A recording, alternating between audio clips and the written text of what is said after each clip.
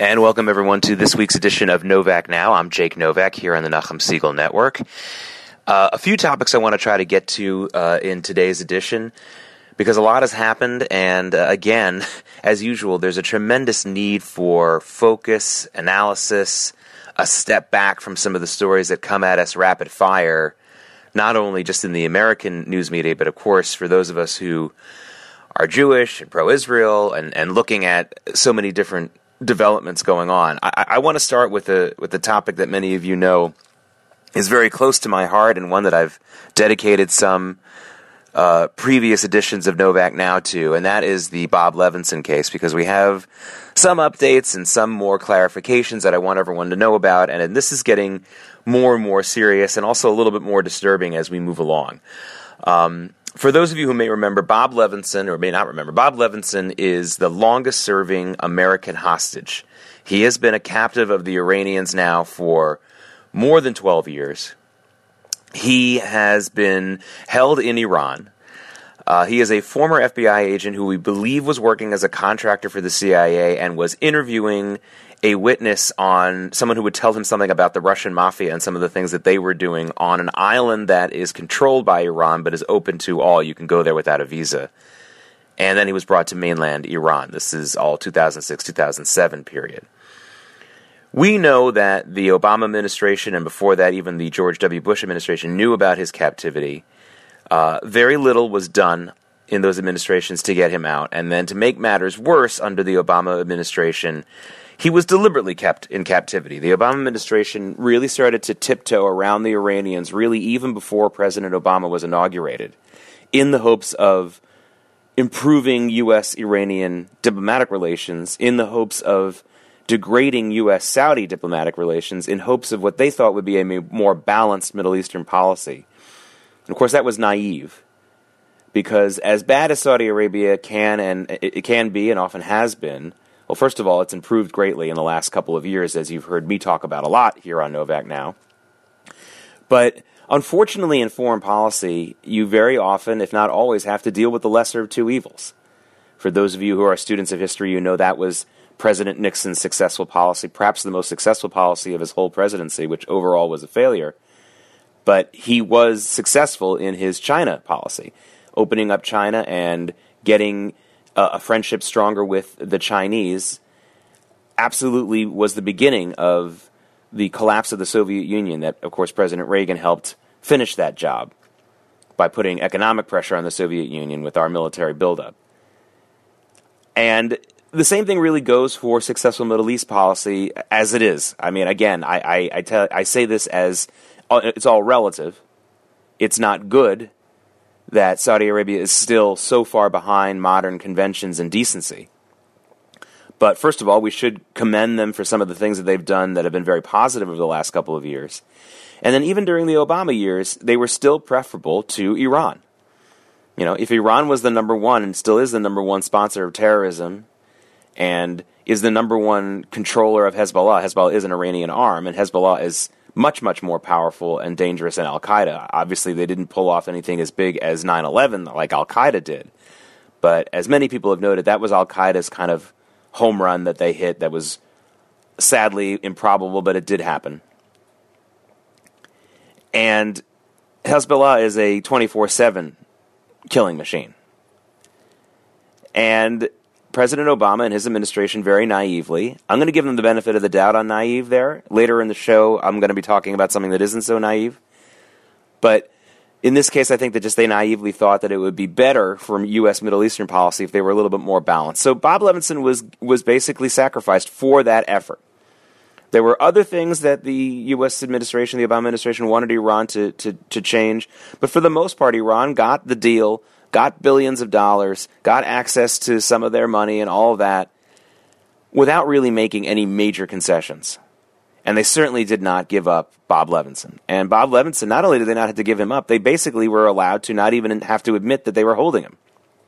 Now, again, imagine you're Bob Levinson's family. This is a man with a wife and 7 children in Florida who have not even been given the decency from the Iranian government to say that they have their dad, their grandfather, their husband in captivity. And this was all done in in sacrifice for a deal that was not even good. And thankfully, President Trump pulled us out of. And even though there are other countries that are still dealing with Iran and still keeping that nuclear deal in place for whatever it's worth, which I don't think is much, to the West, I think it's worth a lot to Iran. The good news is that there has been a tremendous strain on the Iranian economy because the U.S. has pulled out of the deal and has made it clear that corporations from other countries that deal with Iran are going to have some legal problems here in the United States. And that isn't just talk. Because for those of you who have been following some of the business news, you know that there's a major Chinese telecom company called Huawei, whose CFO and daughter of the founder, Meg Wanzhou, is in jail right now. She's actually under house arrest, I should say, in Canada. She's on her way to be extradited to the United States. We are going to prosecute her for trying to illegally work around the Iran sanctions. When the deal was in place, by the way. There were still some sanctions that Huawei was skirting. So the Trump administration is not fooling around about this, and Iran's economy has been hurt, and all that's great. But Bob Levinson is still in captivity, and the Iranians still won't admit they have him. Now, the good news is that you've heard me say on a previous edition of Novak Now, my good friend, my longtime friend of over 30 years, Bob Kent, who is a former Air Force intelligence officer, who is an expert in the area in the Middle East, and goes there regularly, works with reconnaissance teams. They believe they know where Bob Levinson is. They believe they can get the proof of life video out to the world. And that's all the good news. The bad news is there is a mixture of support and opposition within the U.S. government right now for that operation. Even for the proof of life video operation. I'm not even talking about a rescue operation. And I first spoke about this a couple of months ago, and I was much more hopeful, and I'm still very hopeful, but it's getting infuriating because those people within the U.S. government, particularly in the FBI, who are blocking any attempt to get Bob Levinson out or even to prove that he is still being captive is becoming now a major scandal. It is a major scandal. The FBI has a number of holdovers from the last few administrations who, A, would love to see the Iran deal restored, B, are worried about some of the things that Bob Levinson can say about them. Specifically, we believe, Bob Kent and I believe, and other people believe that there is an FBI double agent who is the head of a mosque in Manassas, Virginia, which is Northern Virginia. That's where the Battle of Bull Run was, by the way, for you history buffs. We believe that there is a Shiite leader of a mosque there who is a longtime double agent for the U.S. and also for Iran. The U.S. has used him at times, for example, during the Iraq War when we felt he could give us some intelligence from Iran, but whose negatives far outweigh his positives. But his FBI handlers want to protect him. And by the way, this is an MO of the FBI that's been going on for a long time. Federal informants who sometimes are, or actually I would say often are, worse than the people they're informing on are protected for a long time. And there's one example for those of you who don't believe me. A man named Whitey Bulger. Does that name sound familiar? They know the top Irish mobster. They made a ton of movies either about him or inspired by him. Who was protected by Robert Mueller. Yes, that Robert Mueller when he was a U.S. attorney working with the FBI in the New England area. And for years, they either believed or covered up the fact that Bulger was better than all the people he was informing on. Of course, he was the biggest murderer of them all. And not only was Bulger protected from prosecution for a long time, but even some of his associates. I mean, they gave him the courtesy of that as well. So that's just one example. But there's a lot of times when federal informants are clearly worse than the people they're informing on. And they're protected by their handlers for two reasons. One, they have some delusion that they're going to get an even bigger fish. And two, they start to protect them because they realize, oh, we were protecting a worse guy. We better cover that up. So we believe that is at play as well in the Bob Levinson case. The good news is that the State Department is generally supportive of this. There are arms of the military that are generally supportive of this. But the FBI is working very hard to block any attempt to prove that Bob Levinson is alive, prove that we can get him out, and this has to stop. Now, I want to stop for a second because I know the FBI has become this real lightning rod in American politics in the last couple of years. You know, where the state of where we are right now, the state of things as it is now, is because President Trump fired James Comey, the former director of the FBI, For the last 2 years now, because it'll be 2 years in May since the firing, for the last 2 years now, we have seen the Democrats take this strange position of supporting the FBI through thick and thin, believing that they are this just, wonderful organization filled with people who are only trying to get to the truth. And the Republicans have been very critical of it because they found many cells within the FBI who were very partisan politically. I want to say something here now that has nothing to do with partisan politics and nothing to do with President Trump. The FBI has been plagued by corruption from day one. Again, this has nothing to do with President Trump. It was started by J. Edgar Hoover, who was a very corrupt individual. I think you could probably list some of the good things he did for the United States, but we know that he was corrupt and did some incredibly criminal acts in his many years of running the FBI. Do I think the FBI directors and people now are as bad as J. Edgar Hoover? No. But the history of the FBI must lead any thinking person to believe and understand that there is still a tremendous amount of corruption there. And what we're seeing there now is very, very clear. And again, I don't think this is really about partisan politics. In other words, I know there are a lot of my Republican and conservative friends who would love to say, oh, it's a liberal cesspool. The reason why it's corrupt is because they don't like conservatives or Republicans. I don't think that's the issue. I think it's just filled with careerists, people who feel that they can get more power, keep their power, find a way to make money in other ways that a government salary wouldn't give them, and they become drunk with all of that. And that has been the history of the FBI for a long time. And I think that this is must reading, and you may have heard me suggest this book before. I'm going to do more than a suggestion now. I'm going to assign everyone to read this book, especially if you're not really believing me, if you're not really going along and agreeing with me with what I'm saying about the FBI.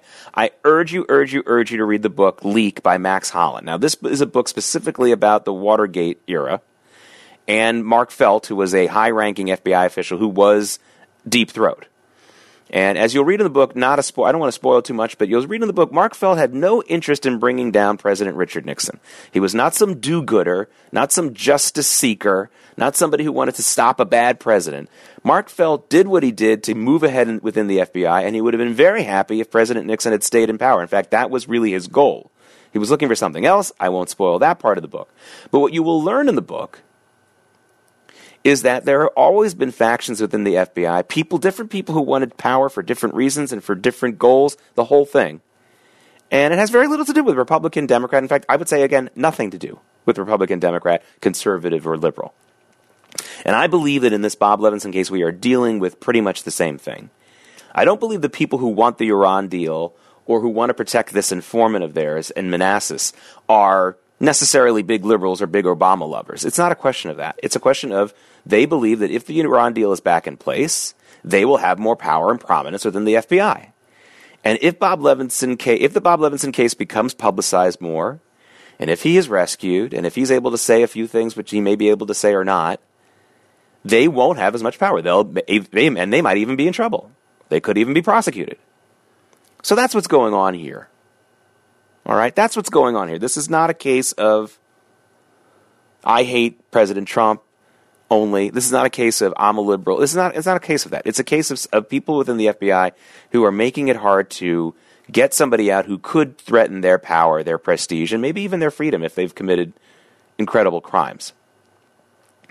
But the Bob Levinson case, as I've said before, is something that we as a Jewish community need to be very concerned about. Bob Levinson is a Jew.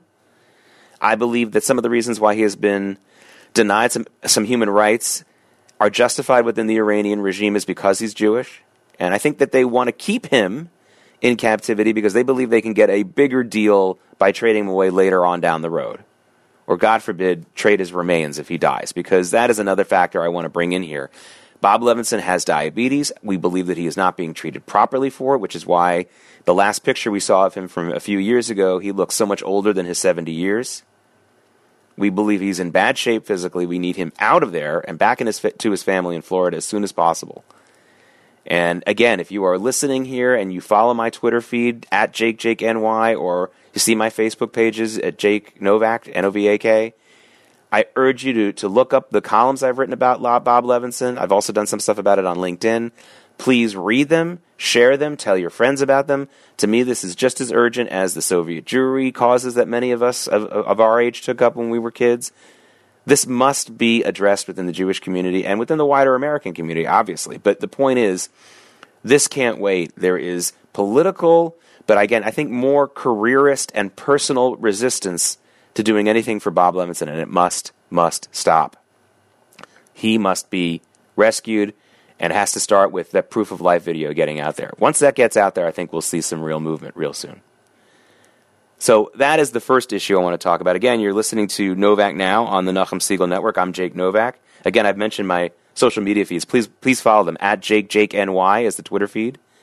And Jake Novak, N-O-V-A-K. I have a couple of Facebook pages you can find pretty easily. Second thing I want to talk about today is, of course, this situation with Congresswoman Ilhan Omar from Minnesota.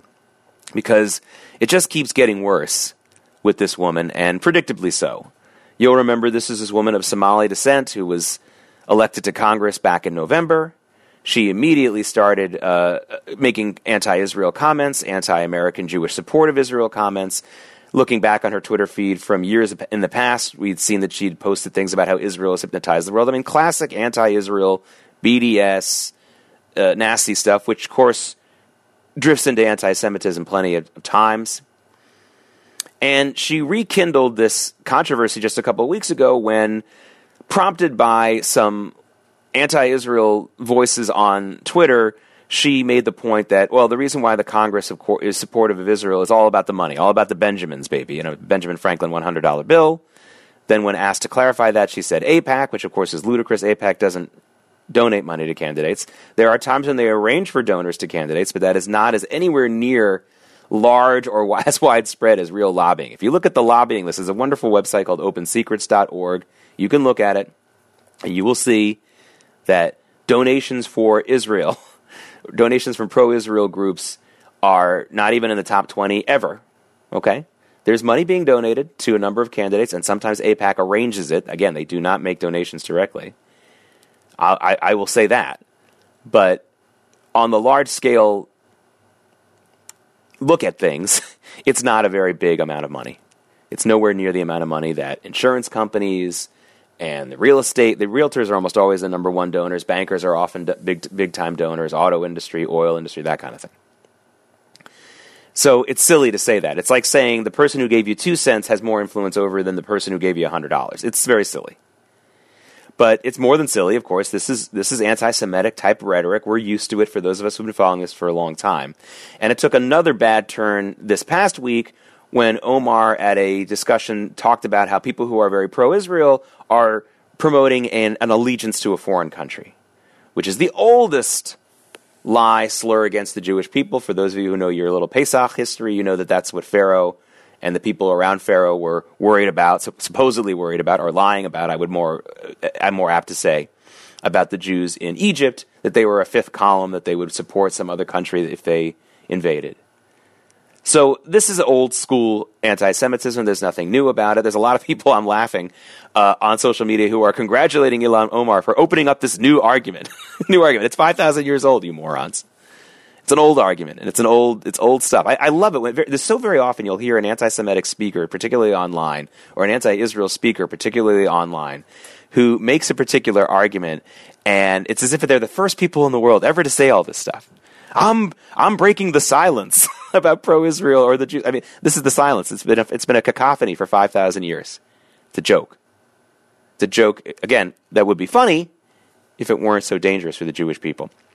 I want to talk about one aspect of this that's also really, really bothersome right now, and that is almost every Democrat, including Democrats like Elliot Engel and Debbie Wasserman Schultz, who've had the decency, I guess, to criticize Ilhan Omar publicly for her comments, are still basically explaining it away as her naivete. In other words, they're saying, these are terrible things that you're saying, Congresswoman Omar. It's bad that you're doing this, but we know that it's probably because you're not so well versed in all this stuff. You know, you got to love that. I'm saying that sarcastically. You got to love that. You are naive when you say this. It's not that you're a bad person. It's not that you meant to say this. It's not that you've known it for years and been saying horrible things about Israel and the Jews in America who support Israel for years. This is just a new naivete. You're new in Congress. Let me ask you a question. If there were a newly elected white male member of Congress who was saying misogynistic things, or saying things against against black people or Latinos. Would any Republican be dumb enough, a leader in Congress, or a Republican leader in Congress, be dumb enough to say, "Oh, this is just naivete"? Now, they might be stupid enough not to say anything and not to denounce them. We've seen that problem. But no one would say, "Oh, you're just naive." Not publicly. But you can get away with that, I guess, in the Democratic Party. And we as Jews in America, whether you're Republican or Democrat, I urge you not to let them get away with that. Ilhan Omar is not naive. And I believe, not only is Ilhan Omar not naive, I don't believe that anti-Semitism and anti-Israel causes are really her end game here. Her end game is actually already being achieved, which is to divide the country. For those of you who know about the MOs of organizations like Al Jazeera, which Al Jazeera in America, of course, went out of business, but it's still here in the world. So the Al Jazeera International Network is still going. For those of you who remember Al Jazeera America, that was a network that was made to divide America. They had nightly programs about how racist America was, and they used a lot of keywords and stories that were meant to make everybody sort of get into their wedge issues and hate each other. And I believe that's what Ilhan Omar is doing as well. That's her goal. Her goal is to divide America. So she's starting with the Jews because we're always the first target. And she's getting a little pushback. I don't think she's getting a lot of pushback. For those of you who think there's this big outrage against her, there really isn't. Where's Nancy Pelosi to threaten to take her off of her committee assignments like the Republicans did to Stephen King, the congressman from Iowa, who has been saying some stuff that, somewhat supportive of white supremacism. I mean, just crazy stuff that he's saying. She's not getting all that much pushback. She's really not. She's getting almost as much support as she's getting pushback. So that's where she's going to start. But I guarantee you there'll be other places where she goes to next. She may say something about, 9/11 first responders. She might have something to say about that. In the past, she has supported allowing people who joined ISIS to not be punished when they come back here to the United States, even though they had committed war crimes, all that kind of stuff. But that's her point. Her point is to make us all kind of go after each other and be angry at each other. And it's succeeding. It's succeeding. And to make Americans who believe that racism is the only thing that you need to worry about in the world go after those who aren't racist, but they believe are. I mean, it's a whole thing that we've seen in a lot of different avenues. It's a divisive goal, and she's succeeding at it. But I don't think she's getting huge pushback, honestly, for her comments. She's really not. She's getting away with it because, again, even the Jewish members of Congress who are supposedly so outraged about her keep explaining away what she did, what she says. They keep writing it off to naivete. And they've been a lot more outraged by a poster that appeared in the West Virginia State House, I guess over the weekend, that equated Ilhan Omar with 9/11. And for the record, I don't think she has anything to do with Al-Qaeda or 9/11, but she's certainly very sympathetic to a lot of terrorists. I wouldn't have put up a poster like that because that's not really the issue. You might want to put up a poster of her showing her with ISIS fighters coming back to the United States because that's a group she absolutely is connected with, both emotionally and in a real way. But the outrage from the same people who were supposedly outraged by her anti-Semitic comments about that poster was 10 times worse. Because it's like the opposite. They come down harder on our own. Americans seem to be hating other Americans a lot more than people who are trying to kill us from other countries and people who support them, which is a head-scratcher if you haven't been following the news for the last 20 years. We've come to the point now where intramural rivalries are much, much more heated and much more serious. And that is when you really have a breakdown, not only as a country, but kind of as a family. Think of the usual scenario. If you had siblings, you may not have been fighting with your siblings and had rivalries with them growing up, but when some kid on the schoolyard beat you up, your older brother came and helped you out, even though he may not have been so nice to you at home. That's what's supposed to happen in a normal family. When the older brother either joins in or cheers on the person from another family beating you up, then you're dealing with a sociopathic, perhaps even psychopathic relationship within your own family. And that's where we are getting to in the United States right now, I'm sorry to say. It seems like no matter how horrific a foreign enemy is, no matter what they threaten or actually do to us from their foreign countries or with their foreign operatives, the initial response is to blame each other, or not even blame each other, but preemptively blame each other. How many times have we seen a Muslim terror attack in this country, and the first thing we hear from the left is, this is terrible because now people are going to hate, our fellow Americans who are jerks are going to hate Muslims more. I mean, the bodies aren't even warm yet, cold yet, I should say, from a horrible, horrific killing that we've seen in terrorist attack after terrorist attack, and the knee-jerk response from the left is, let's preemptively blame people on the right who are going to blame Muslims for this. We've seen this all the time. It drives me nuts. But we see it all the time. So be very understanding and aware of what's going on here with Ilhan Omar. She's trying to divide the country, starting with the Jews. It'll move on to other things later, I promise. And notice how her supposed critics on the Democratic side have nothing but excuses for her. And they're using naivete as an excuse. If you're so naive, then why have you been elected to Congress? It's ridiculous. You don't belong in Congress. If they really believe that naivete is the reason, she has no business in Congress. But of course, I don't really think they even really believe that. I think they're just trying to avoid an embarrassing situation in their own party, while still saying enough to make some of the naive Jewish supporters that they have say, oh okay, at least they stood up to her. I guarantee you, Wasserman Schultz and Elliot Engel will have campaign material in 2 years when they're running again, or a year and a half when they're running again, talking about how they stood up to Ilhan Omar within their own party, and a bunch of Jewish organizations will applaud them. They didn't stand up to them, okay? Because they gave her an escape route from day one. That's not standing up to anyone. So again, I urge you all to follow the Bob Levinson story. Please follow my social media feeds. Again, at JakeNY, at JakeNY is my social media, my Twitter account. Then there's Jake Novak on Facebook. You can find me on LinkedIn, again, also at Jake Novak, Novak. You will find all of the information that I and Bob Kent, who has much more detailed information about the individual members of the in Iran and in the FBI who are giving us a problem with the rescue for Bob Levinson. I really, really urge you to at least retweet and repost those stories. We have to get this situation out there into the public discourse.